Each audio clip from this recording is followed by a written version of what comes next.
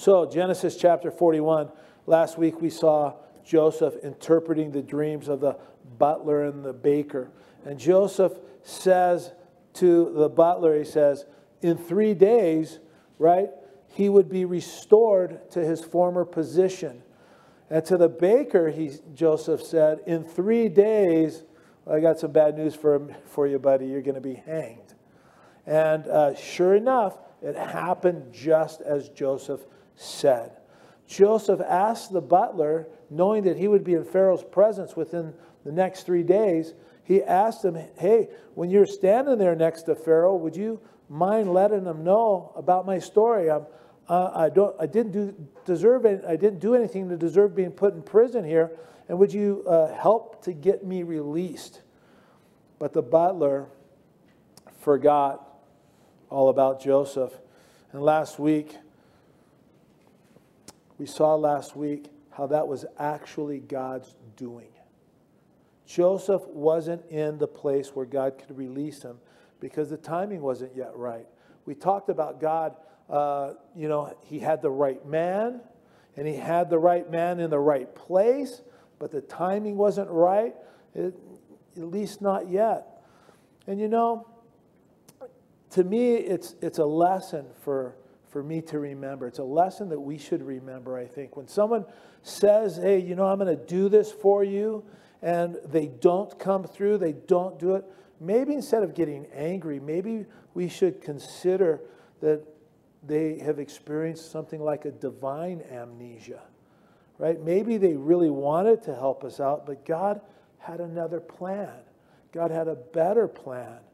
And if Joseph was set free from prison, we talked about it last week, if he was set free from prison when the butler was restored, there's no doubt in my mind that he would have ran out of Egypt just as fast as he could have gone, and he would have ran home.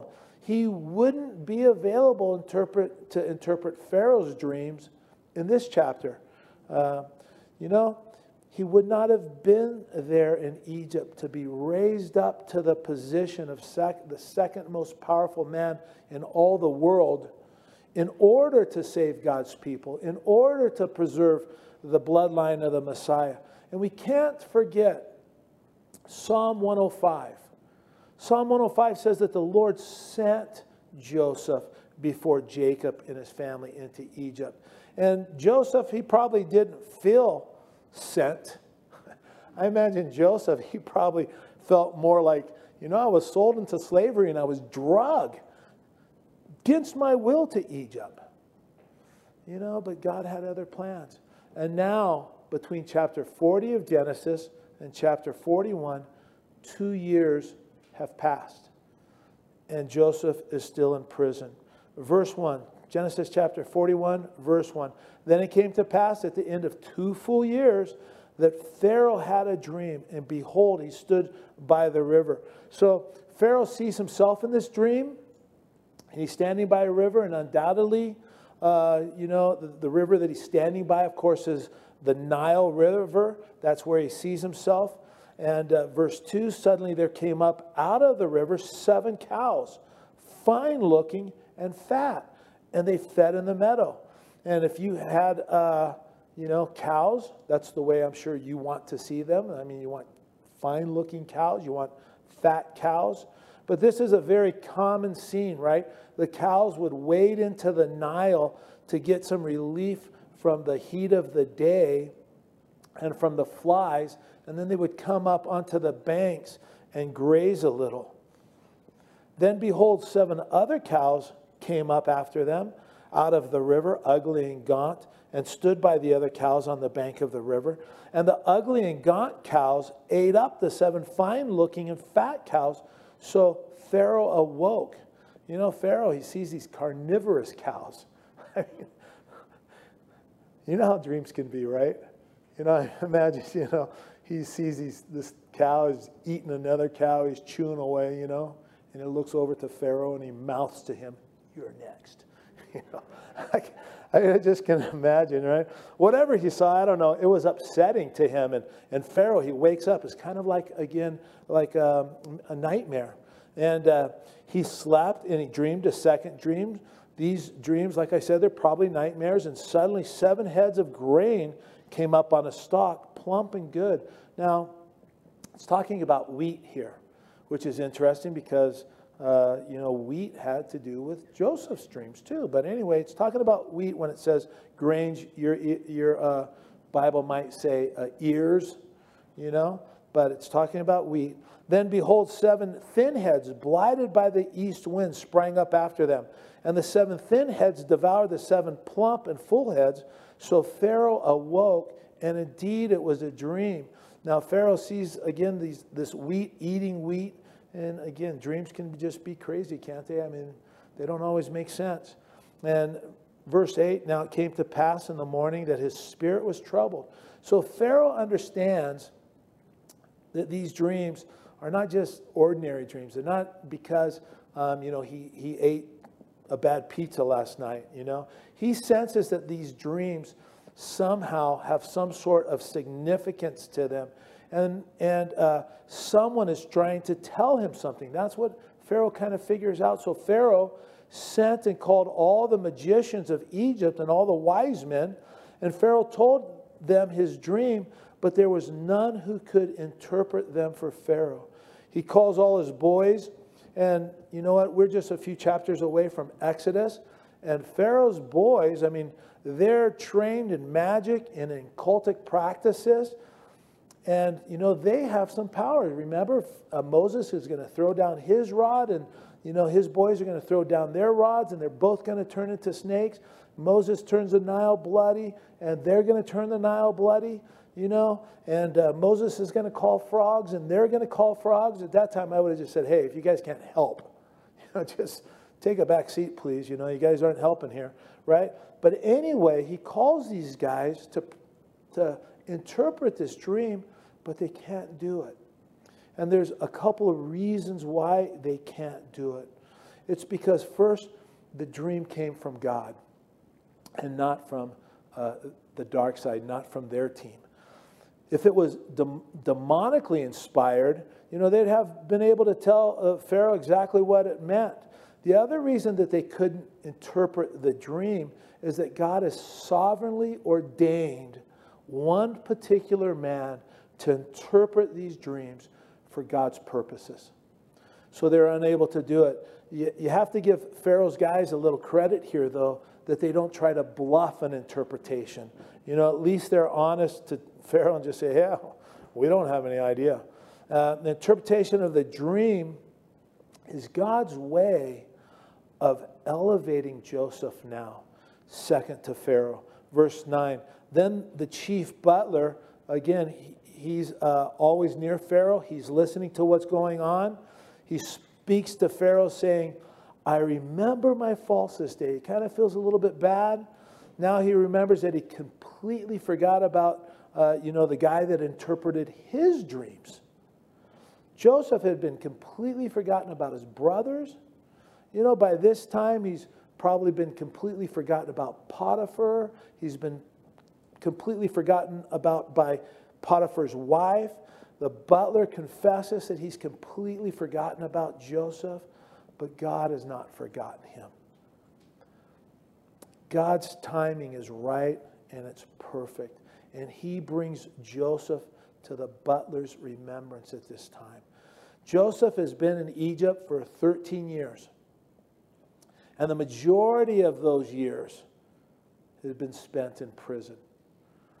And we need to learn from Joseph that we can spend a lot of time being angry at our circumstances, being angry at people in the midst of our trials, or we can recognize that it's the Lord that allows these things into our life for his sovereign purpose. Joseph could have never imagined when he woke that morning that this was the day that he would be released from prison. And not only that, but that he would be elevated to second only to Pharaoh. Unthinkable. We need to come to terms when we're facing difficulties, especially when those difficulties, are those difficult times, those hardships, those trials, especially when they're prolonged, that our lives are in God's hands. right? All that, in spite of my circumstances, his promises are still true. He hears our prayers. He sees our situation. He knows our heart. And that his plan for our lives, we need to understand they're good plans.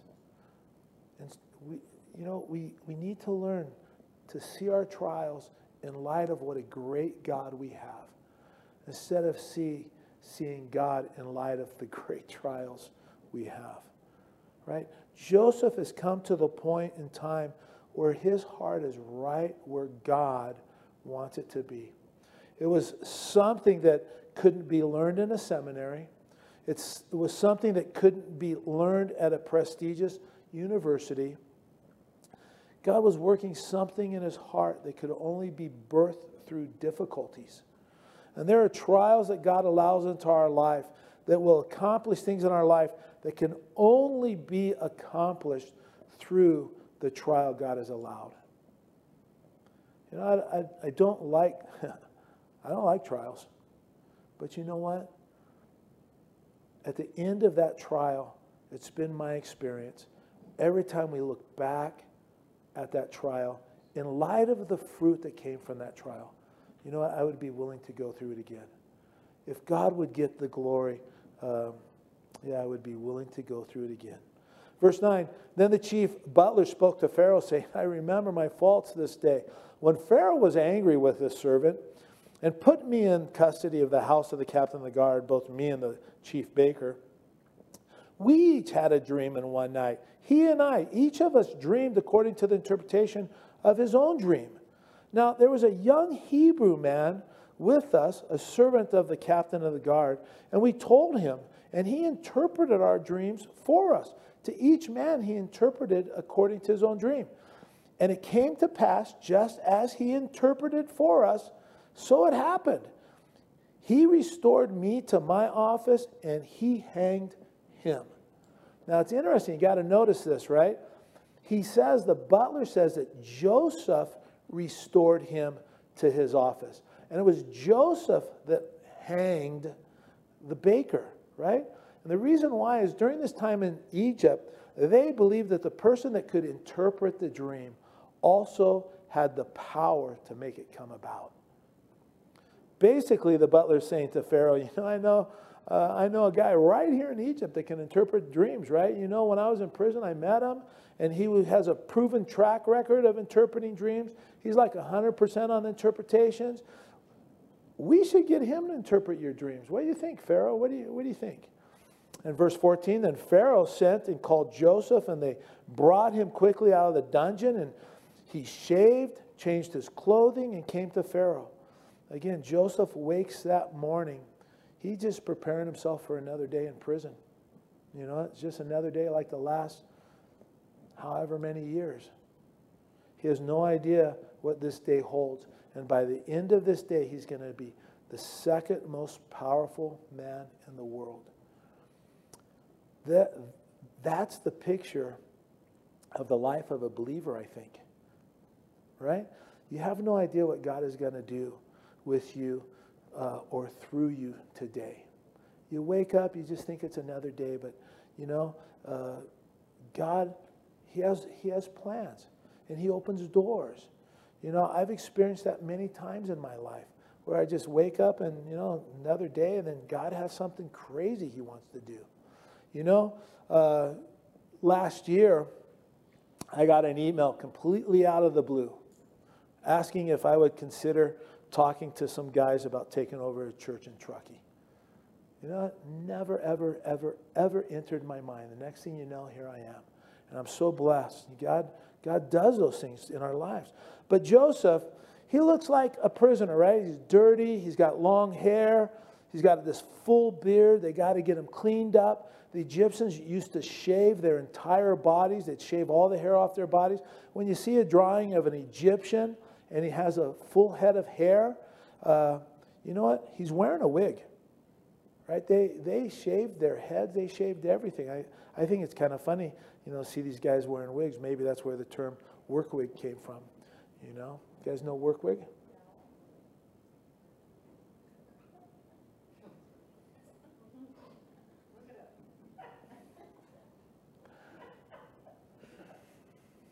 Anyway, if Jessica's watching, she knows what I'm talking about. Anyway, so they clean him up, and a little before bringing him into Pharaoh, Joseph has probably never shaved before. He's a Jew. He's probably got a beard at least as long as the amount of time he's been in prison. You know, it's such a strange course of events here. Joseph is going to come into Pharaoh's court, and all his magicians and all his wise guys are going to be there, right? Potiphar is probably there somewhere in the crowd, and Joseph stands before Pharaoh. Pharaoh's sitting on his throne, and interestingly enough, this Pharaoh's unnamed. He's unnamed. We don't know who this Pharaoh is. We have 13 chapters on the life of Joseph, but this Pharaoh's forgotten into history, right? He came, he went, God wasn't impressed by him, right?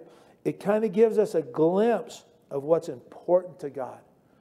God's people are important to him. You and I are important to him, right? Verse 15 says, and Pharaoh said to Joseph, I had a dream, and there's one who, Pharaoh said to Joseph, I had a dream, and there's no one who can interpret it. But I've heard it said of you that you can understand a dream and interpret it. So Joseph answers Pharaoh, saying, it's not in me. God will give Pharaoh an answer of peace. And we see Joseph's humility here, right? It's the result of the development of his character. Pharaoh is saying, I hear you can do this. I hear you can do that, etc. But Joseph says, no, it's not in me. It's the Lord. You know, again, this is such an important lesson for us as Christians, especially if you're serving in the church in some capacity. Joseph is not going to touch God's glory. Joseph gives all the glory to the Lord. And you know, a question that I ask myself often, and I'll ask you, is God's glory safe with you? Or will you be the one who gets his fingerprints all over his glory? And I believe God will use mightily those whom he can trust his glory to.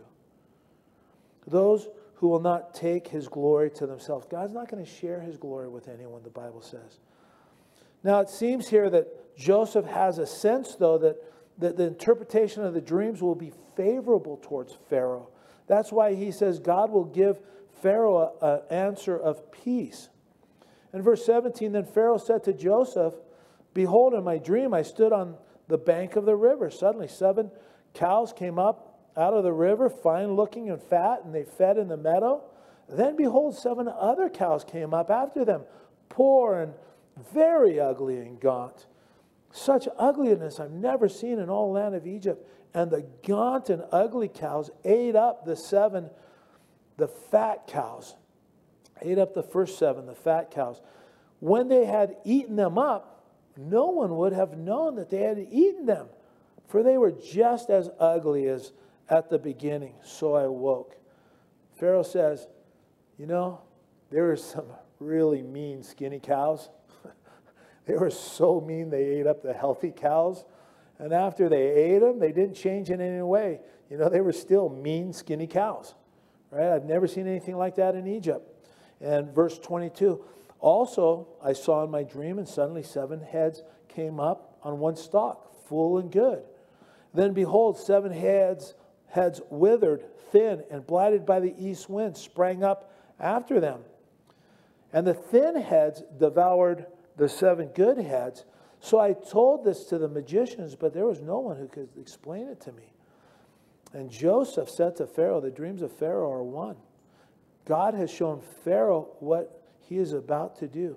Joseph, with not much of a pause at all, it seems, he just shoots back an answer. You've had 2 dreams, but they're saying the same thing, Pharaoh. The 7 good cows, verse 26, are 7 years. You would never know that if God hadn't revealed it to you. And the 7 good heads are 7 years. The dreams are 1. The 7 thin and ugly cows which came up from Up after them are 7 years, and the 7 empty heads blighted by the east wind are 7 years of famine. This is the thing I have spoken to Pharaoh. God has shown Pharaoh what he's about to do. Listen, Pharaoh, you may think you're a God, but the one true and living God, the creator of the heavens and the earth, he's going to show you now what he's going to do.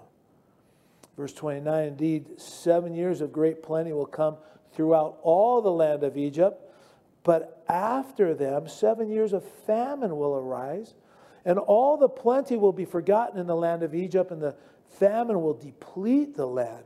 So the plenty will not be known in the land because of the famine following, for it was very severe. He's saying that the famine will be so severe that no one will be able to remember how plentiful the previous 7 years were. In verse 32, and the dream was repeated to Pharaoh twice, because the thing is established by God, and God will shortly bring it to pass. In the Bible, the number 2 is the number of witnesses. Right? Remember, in the law of Moses, all things were to be established by at least 2 witnesses. So God gave Pharaoh 2 dreams to testify to him that this thing is established. It's going to happen, Pharaoh. You can bank on it. And I just wonder, Joseph must have been thinking, remembering about the 2 dreams he had many years previously, at least 13 years previously. And I just wonder if Joseph is thinking of his dreams when he says out loud, the dreams are repeated twice because the thing is established by God, and God will shortly bring it to pass. Does that ever happen to you? You get in a fight with your husband or your wife, and afterwards you open your Bible up in your devotion time, and you read, love suffers long and is kind. And then you know what? You go to the grocery store, you head off to work, and you turn on the Christian radio, and the pastor, the preacher, he says, love suffers long and is kind. And you turn the radio off real quick. I don't know, you guys probably don't. I do. God will do that for us. You know what? He'll confirm his word to us. He's willing to let us know what's on his heart in regards to what we're going through, and confirm the direction that we're to take. God is about showing us his will through his word, through Bible studies, through other believers, speaking a word in faith. Joseph says, God will shortly bring it to pass. The 7 years of plenty followed by 7 years of famine, they're coming your way for sure, Pharaoh. And Joseph is going now to give Pharaoh something that Pharaoh doesn't ask for, right? Pharaoh now knows there are 7 years of plenty coming his way, followed by 7 years of famine. But what's he supposed to do with that information? So Joseph interprets the dreams, which is a word of knowledge. It's a gift of the Spirit, a word of knowledge. God revealing to him something that he otherwise would not have known. And now Joseph is going to give him a word of wisdom, right? God revealing to him what should be done in the situation. Verse 33, now therefore let Pharaoh select a discerning and wise man and set him over the land of Egypt. Now I don't think Joseph is suggesting himself here or offering Pharaoh his CV. And I just happen to have my resume right here. And I don't think that's what's going on. Verse 34, he says, let Pharaoh do this and let him appoint officers over land to collect 1/5 of the produce of the land of Egypt in the 7 plentiful years. Joseph is suggesting a 20% tax on the farmer's produce here, on the production, on the crops, right? And that would have been a pretty high tax. Prior to this, it was 10%. It would have been a pretty high tax, but no one is going to complain about it for 2 reasons. One, Pharaoh decrees it, right? Nobody dare speak against him. But the other reason is for 7 years, there's going to be such abundance from the harvest that there'll be more than enough. They could probably give 30%. God is going to bless so much. They probably had more after the tax than they ever reaped in the years previously. It was going to be that great of a harvest. It was going to be that great of a harvest for the next 7 years. In verse 35 it says, and let them gather all the food of those good years that are coming and store up grain under the authority of Pharaoh, and let them keep food in the cities. Then that food shall be as a reserve for the land for the 7 years of famine, which shall be in the land of Egypt, that the land may not perish during the famine. He says, hey, bring the grain in under the control of the government so that there can be a central control over the food supply for the nation during the second 7 years, right? During the first years, bring it in, and then the second year, it will be a food supply. That way, the nation will survive. You know, when you're at a loss to know what to do, how valuable is it to hear exactly what you should do? Well, it's invaluable. And when you're a good leader, it doesn't matter what kind of leader you are, a business owner or a team leader in a corporation. It doesn't matter what kind of leader you are. Leaders have a way of identifying good people and putting them to good use. And verse 37 says, so the advice was good in the eyes of Pharaoh and in the eyes of all his servants. Pharaoh recognizes that Joseph's advice was better than anyone else had, right? And so do all the servants. You know, it wasn't like someone said, you know, Pharaoh, I think there's another way. How about? No, that's not the way it happened. They all thought it was just great advice. Well, why? Because God gave it to Joseph. It was a word of wisdom. In verse 38, and Pharaoh said to his servants, can we find such a one as this, a man in whom is the Spirit of God? Pharaoh is saying, here's a man that not only told us what's coming down the pipe, but he also told us how to prepare for it. So obviously, the Spirit of God is upon this man, is what Pharaoh says. 39, then Pharaoh said to Joseph, inasmuch as God has shown you all this, there is no one as discerning and wise as you. You shall be over my house, and all my people shall be ruled according to your word. Only in regard to the throne, I will be greater than you. Now this is a strange day, isn't it? Man, Joseph, you know, he's been through some strange days in his young life. He woke one day, went out to see his brothers, and in one day he was sold as a slave. You know, in one day he woke and was falsely accused by Potiphar's wife, and in one day he was thrown into prison. Now, in one day, he wakes up in prison, and then he's taken to stand before Pharaoh, and in one day Joseph is promoted to be the second most powerful man in the world. I've said that phrase like 3 times. We got to understand that's exactly what it is.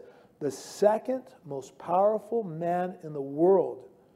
How amazing is God? Yeah, he just works in the most amazing ways, unthinkable, unimaginable ways. What is it that you're going through?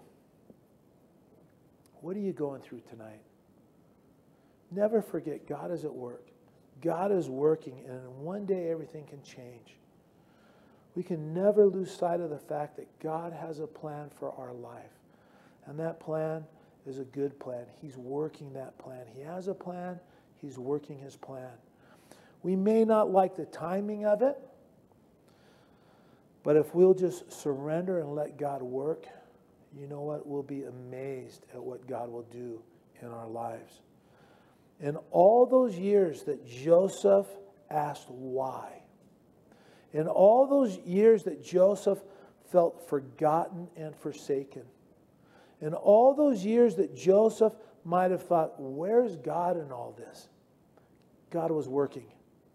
And God is working and is preparing each one of us for things we could never imagine. That's the truth. That's the message of the Bible. That's what he's doing in the lives of those that trust in him.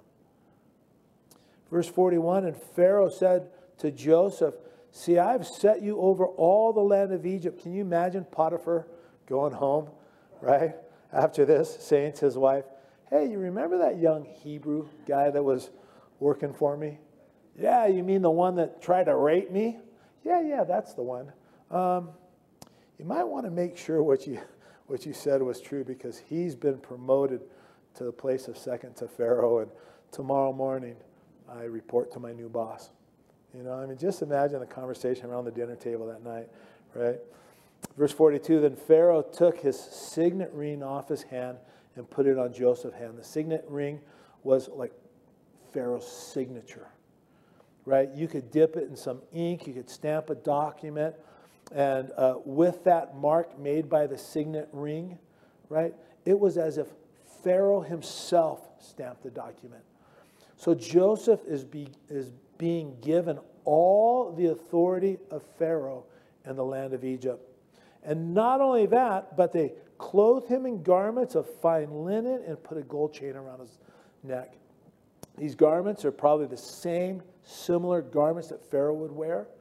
You know, this fine linen, it was something that was only made in that region, and it was kind of like silk. I can only imagine it was made out of cotton from that region, but they made this fine linen almost silky. And everyone that would see it would immediately recognize Joseph as a dignitary or a high-ranking official of the land. And the gold chain would be a symbol of Pharaoh's favor that was upon Joseph. This kind of thing would have been a big deal, very big deal in Egypt. Pharaoh didn't give his authority over land to just anyone. This is a big deal. And Pharaoh did this publicly. So it was a very, very big deal. Verse 43, and he had him ride in the second chariot with which he had, and they cried out before him, bow the knee. So he set him over all the land of Egypt. So the people are bowing now before Joseph in a day. This is just, he wakes up in prison, he goes out in the afternoon, and people are bowing before him as he rides through town. I mean, Joseph, he probably had a license plate on his chariot that said number 2. And, it's one thing, again, to have a private ceremony and receive an honor, but to do it publicly and tell the entire nation that Joseph is the man that you need to now bow to when he drives by, you know what? That's something entirely different. In verse 44, Pharaoh also said to Joseph, I am Pharaoh, and without your consent, no man will lift his hand or foot in all the land of Egypt. Again, this is a public decree. Pharaoh tells everyone that Joseph has absolute power over the land, over every citizen, over every stranger in the land. I mean, what can you say but wow? In verse 45, Pharaoh called Joseph's name Zaphnath-Paneah. And he gave him as wife Asenath, the daughter of Potipharah, priest of On. So Joseph went out over all the land. You know, he's been given a wife, even though she's a pagan wife. Pharaoh's honoring Joseph. I mean, the honors just keep coming. Joseph came to the land as a slave, a less than nobody. And now Pharaoh, he steps in and gives him a wife from one of the leading families of Egypt. In his limited view of things, in Pharaoh's limited view of things, he's doing something really good for Joseph. Pharaoh liked Joseph, and he really appreciated what he was doing for him, what he had done for him. Verse 46, Joseph was 30 years old when he stood before Pharaoh, king of Egypt. And you might want to write down in your margin here Genesis 37:2, right? Because it's there that we're told that Joseph was sold into slavery at the age of 17. Now he's 30. It's been a 13-year trial and preparation, right? Now understand, 13 sounds like an awful long time. But there had to have been a lot of character development that was necessary, that God had to work into his life. I mean, just imagine handing Egypt over to someone with no character, right? I mean, he would waste his life with carousing and partying. Either that or he would become so prideful, he would just turn into this just terrible tyrant. He would destroy the nation. But God had prepared Joseph's character to handle this. And now Joseph is going to faithfully do what God has prepared and equipped him to do. And it says, and Joseph went out from the presence of Pharaoh and went throughout all the land of Egypt. Joseph's a hard worker. I mean, he doesn't waste any time. He gets right to work overseeing the storage program in the land of Egypt. And in verse 47, now in the 7 plentiful years, the ground brought forth abundantly, just like the Lord had said. So he gathered up all the food for the 7 years which were in the land of Egypt, and laid up the food in the cities. He laid up in every city the food of the fields which surround them. So these cities, they were set aside for the purpose of storing grain. Verse 49, Joseph gathered very much grain, as the sand of the seas, until he stopped counting, for it was innumerable. In the early years, they were counting the grain, but it got to be so great, as time passed, they just stopped counting. It was too much to count. You could hardly believe that there could be a famine that was coming that would deplete all of that grain, where you got to the place where you couldn't count it. To understand a famine that would come, that would deplete everything that they had produced. But that's the way it was. Look at Joseph's preparation for all this now. What if God had took him as a 17-year-old man from a Hebrew family in Canaan? I mean, he came from a family of shepherds. Nothing wrong with being a shepherd if you happen to be a shepherd. But that hardly prepares you to do what Joseph is doing now. But each step of the way, how important was it to be in Potiphar's house, right? To be in prison and to learn administration of a facility like that, how to run that type of facility, how to run things the way Egyptians ran things, right? All the things that Joseph learned about the land, about the society, before God raised him up, how valuable would that be? God wasn't wasting any time by Joseph being in prison for 13 years. Again, he was at work. Joseph would need all the things that God used in his life to prepare him for this moment, for this task, this endeavor that he's now overseeing. All the training and preparation now Joseph sees as invaluable. Verse 50, and to Joseph were born 2 sons before the years of famine came, whom Asenath, the daughter of Potipharah, priest of On, bore to him. Joseph called the name of his firstborn Manasseh, for God has made me forget all my toil and all my father's house. He names his first son Forget. He doesn't give him an Egyptian name. He gives him a Hebrew name. He gives both his boys Hebrew names. Joseph is not being absorbed by Egyptian culture, Egyptian society. He's not abandoned. He has not abandoned his God or his Hebrew roots. Joseph, he has no Old Testament. Joseph has no New Testament.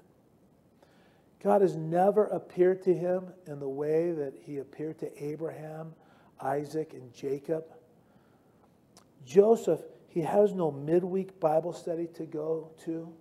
He's all alone in a pagan land, and he is now in charge of an entire nation. And that nation happens to be the biggest pagan empire in the world. And he's still able to find fellowship with the living God. I mean, to me, that just blows me away. And when he names his first son Manasseh, when he names him to forget, it's because at that point in time, he has made a decision to forget and to forgive all the injustices that have been done to him in the past.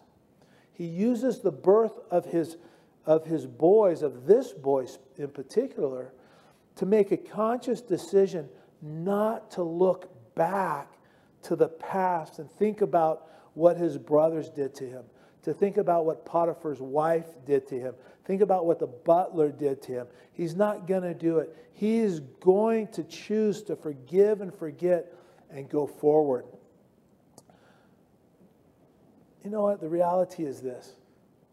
I mean, we're just human, right? No one can really forgive and forget, right? You know, no one can really, truly forget about the hardships of the past. But we can choose not to dwell on it. We can't let them dictate how we're going to act or how we're going to feel in the present. Have you ever made a situation where someone has maybe wronged you? Have you ever made that situation better, right? By going back to it, by mulling it over in your mind, thinking about it constantly? You know, I never have. It doesn't happen. It never gets solved like that. You know what? We need to forget those things in the past. We need to forget those things that people have done to us.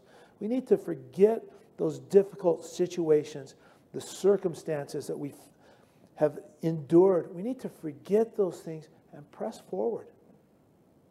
We need to get to the place where we say to others, as Joseph does, Lord, I want to give to you the hurtful events of the past. And I want to trust you to work those things together for my good. You know, I'm not going to go back there anymore. I'm not going to dwell on those things in the past. When you do that, when you trust the Lord to work all these things together for your good, Romans 8:28, right? God works all things together for good for those that love God and are called to his purposes. When you do that, the benefit of doing that is found in the next verse. Romans 8:29 says that the benefit is that we will be conformed into the image of Christ. I mean, that's the greatest of riches any one of us can ever have in this life, to be fashioned into the image of Christ.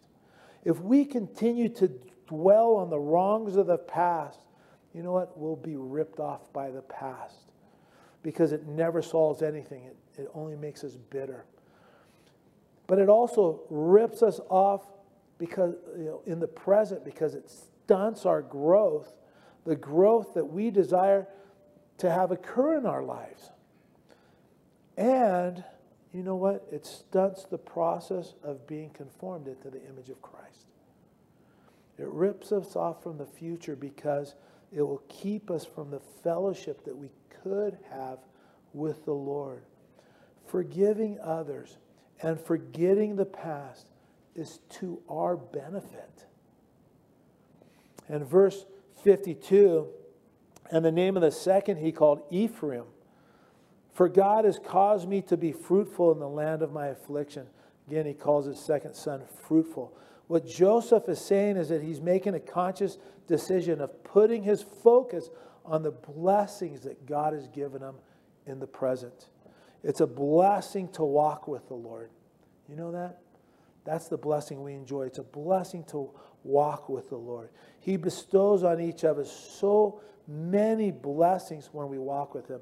The Psalms say that he loads us down daily with blessings. And Joseph is saying, Lord, thank you so much for blessing me today. for the fruitfulness of the life that I have with you, for how you've blessed me today. And that's Joseph's focus. And we see this in his life. Imagine if you became the second most powerful person in the world. Where's that butler? I'll teach him to forget about others. You know, you go looking for him, right? And when his brothers came before him, Joseph is able to deal with them in a very godly way because he's already given his past to the Lord. It's all in the Lord's hand. There's no need for him to exact any type of retribution or getting even with anyone. And verse 53 says, then the 7 years of plenty which were in the land of Egypt ended, and the 7 years of famine began to come, as Joseph had said. The famine was in all lands, but in all the land of Egypt there was bread. The whole area was affected by the famine. It wasn't just Egypt. So when all the land of Egypt was famished, the people cried to Pharaoh for bread. Then Pharaoh said to all the Egyptians, go to Joseph, whatever he says to you do. The famine was over all the face of the earth, and Joseph opened all the storehouses and said to the Egyptians and sold to the Egyptians. And the famine became severe in the land of Egypt. The first group that comes to Joseph for aid are the Egyptians. But the next verse we're going to read tells us that as that famine continued, people from all over the area, not just from Egypt, began to come for aid. Verse 57, so all countries came to Joseph in Egypt to buy grain because the famine was so severe in the land. One of the reasons that Joseph's life, this account, is in the Bible is to encourage us. It's to encourage you. God is going to bring to pass the visions that God has given you for life. He is going to bring it to pass. But there's preparation before presentation. God will prepare us for those things which He's called us to do. And honestly, I'm so thankful for that. Real quick in closing, we want to continue to look at Joseph's life as a type or as a picture of Jesus, the Messiah. So let's start reading at verse 15. It says, and Pharaoh said to Joseph, I've had a dream, and there's no one who can interpret it, but I've heard it said of you that you can understand dreams to interpret it. So Joseph answered Pharaoh, saying, it's not in me. God will give Pharaoh an answer of peace. And so Pharaoh goes on to tell Joseph this dream. And in verse 28, it says, this is the thing which I've spoken to Pharaoh. God has shown Pharaoh what he's about to do. So too, you look at the life of Jesus Christ, and you see that he came to show us what will shortly take place. Right? Joseph came to Pharaoh and was able to show him these things which would shortly come to pass. And that's how the book of Revelation begins, the revelation of Jesus Christ. Jesus revealing to his servants those things which must shortly take place. So Joseph speaking these words to Pharaoh is a picture of Jesus revealing the things to his servants which will shortly take place. And then verse 29, we read, indeed, 7 years of great plenty will come throughout all the land of Egypt, but after them 7 years of famine will arise, and all the plenty will be forgotten in the land of Egypt, and the famine will deplete the land. So the plenty will not be known in the land because of the famine following, because it was so severe. And the dream was repeated to Pharaoh twice because the thing is established by God, and God will shortly bring it to pass. Now, therefore, let Pharaoh select a discerning and wise man and set him over the land of Egypt. Let Pharaoh do this, and let him appoint officers over the land to collect 1/5 of the produce of the land of Egypt in the 7 plentiful years.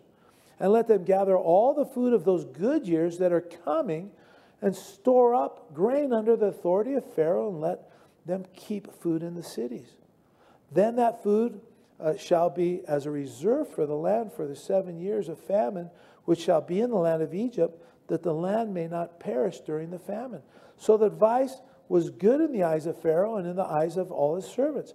And Pharaoh said to his servants, can we find such a one as this, a man in whom is the Spirit of God? Again, it's another picture of Jesus the Messiah. Jesus was a man in whom the Holy Spirit dwelt. When you come to the New Testament, you see the Holy Spirit descended upon Jesus in bodily form. And as you understand the Trinity or the triunity of God, the Spirit was in Jesus actually to the fullest extent. And verse 39 says, then Pharaoh said to Joseph, inasmuch as God has shown you all this, there is no one as discerning and wise as you. You shall be over my house, and all my people shall be ruled according to your word. And again, here's another picture of Jesus. He is over the house of God, and his people are ruled by his word.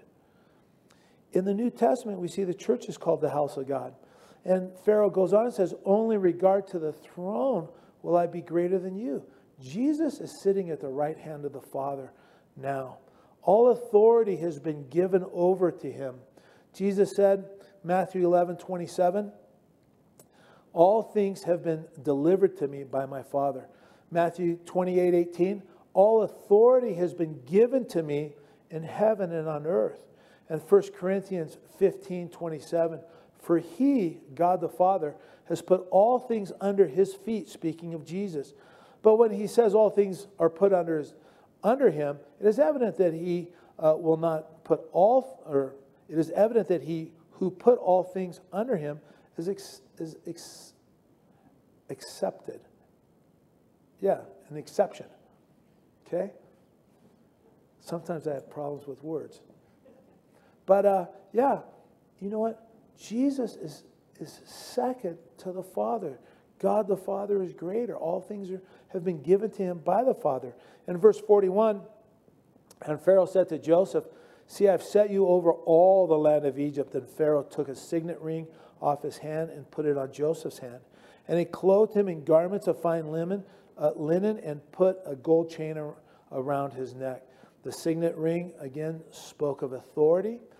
And we just saw that Jesus, God the Father, had given all authority over all things to Jesus, just as Pharaoh gave Joseph all authority over his kingdom. And the gold chain spoke of royalty. And that's who Jesus is. He's royalty, right? He's Lord of lords and King of kings. Revelation 17:14. You find that in 1 Timothy 6 also. Verse 43, and he had him ride in the second chariot which he had, and they cried out before him, bow the knee. So he set him over all the land of Egypt. This is the next picture. It's a picture of Jesus now exalted. Joseph was moved from the dungeon to the place of second in command to Pharaoh. And who is Jesus? He's the second person of the Trinity. Now before Joseph, who's now second to Pharaoh, every knee was to bow.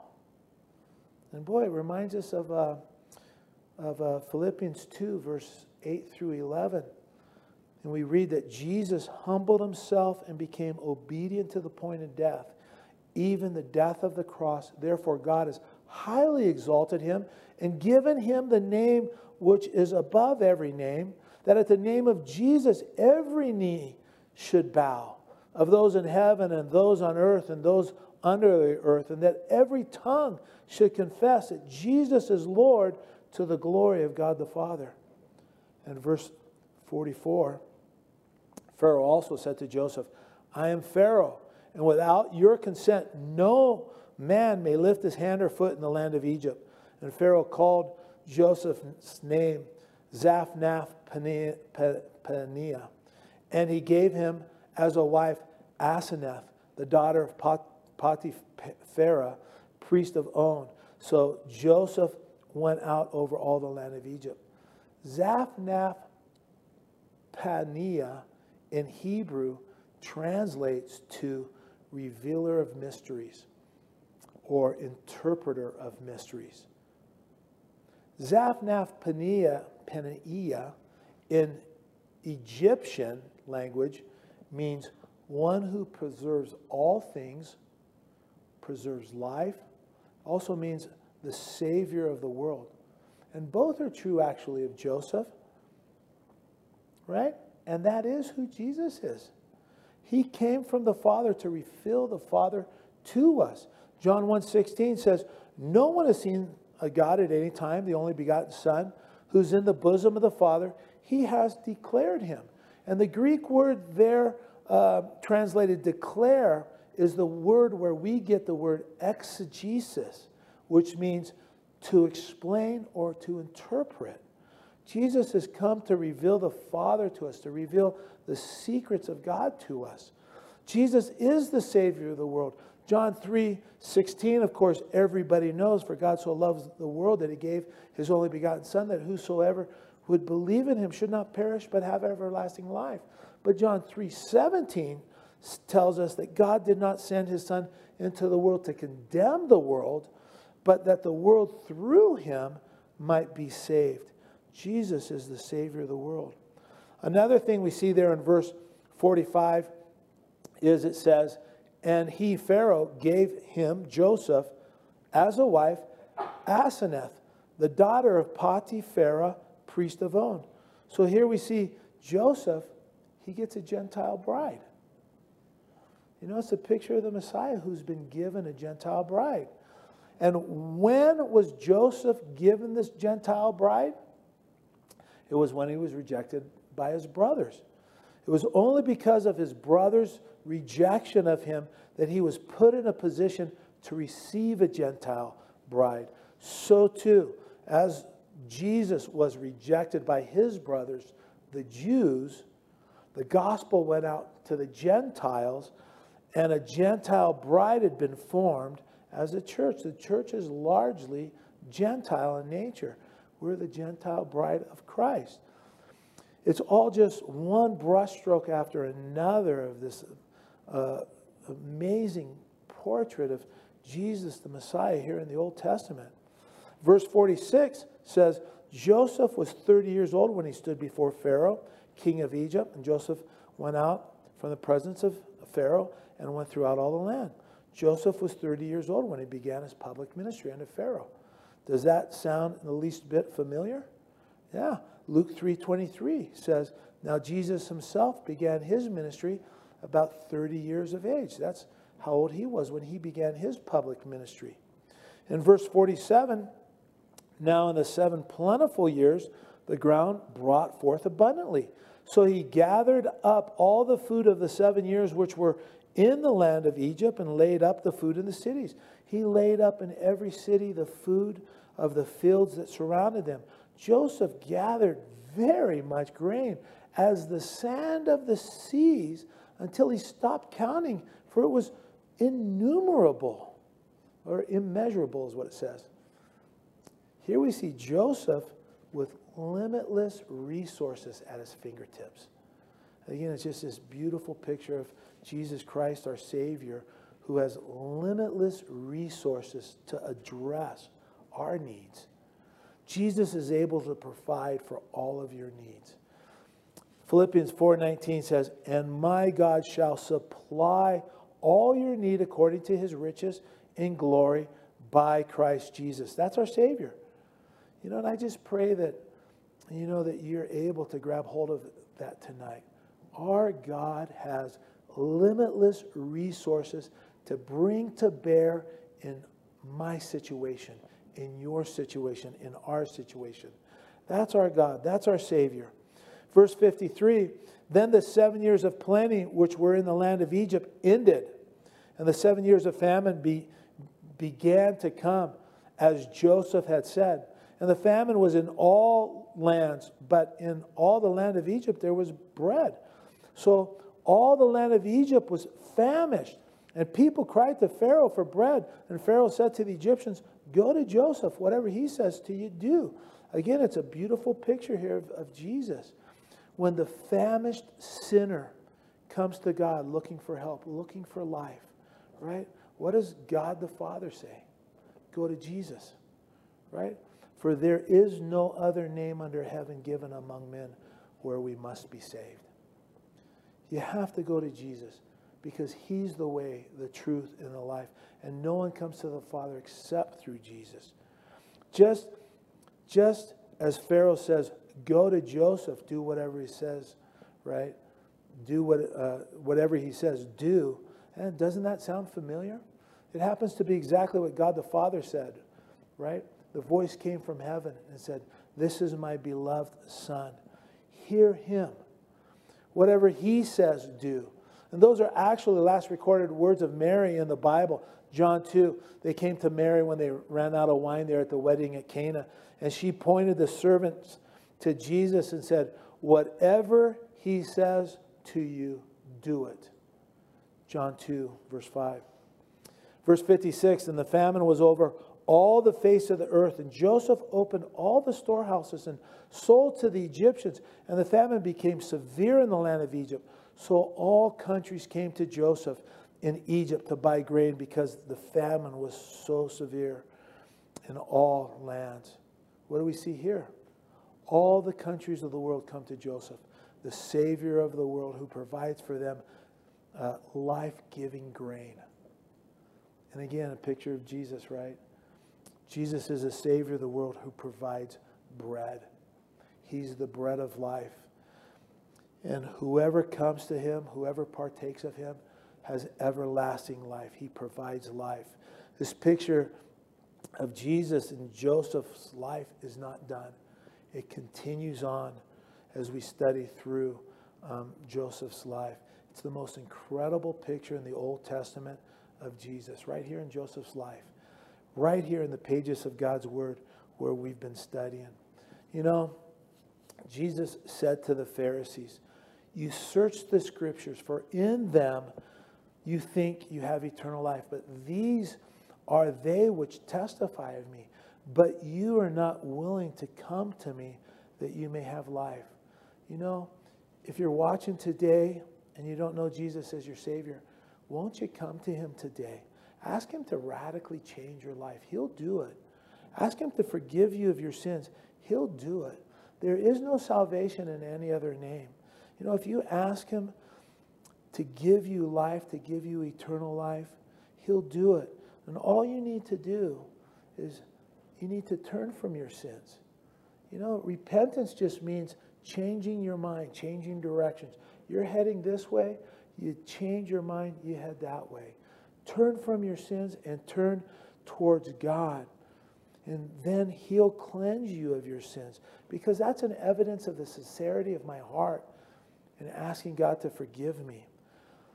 Coming to Jesus doesn't mean your troubles are going to be over. You know, that's not the case at all. Christians have troubles too. But what it does mean is that you'll go to heaven, you'll live with him forever. You know, there are problems in the world. There are hard times in the world for believer and non-believer. But as believers, you know what? We have someone with limitless resources to run to that we might obtain mercy and find grace to help in a time of need. Boy, if you're not a believer today, I would encourage you, would you just ask him to come into your life, confess, which just means to agree with him, to confess that you're a sinner, tell him you're sorry for your sins, that you want to turn your life around, and apart from him, that's impossible. Ask him to come into your life, cleanse you, and make you a new creation. And if you'll pray that prayer, he'll honor that prayer, and he'll make you a new creation, cleanse you from your sins, give you a clean slate, and a new life ahead of you. Let's pray. Father God, I'm just thankful for your word. It's so beautiful, it's so wonderful, it's so informative, it's so encouraging. Lord, I just pray that your word would wash over us, Lord, and your word would accomplish those things that you sent it out for. Lord, those things that you recorded it for, those things in our lives individually, those things in our marriage, in our family, those things in our church body, Lord. Have your way with us. Lord, we give you praise, we give you glory. In your name we pray, Jesus.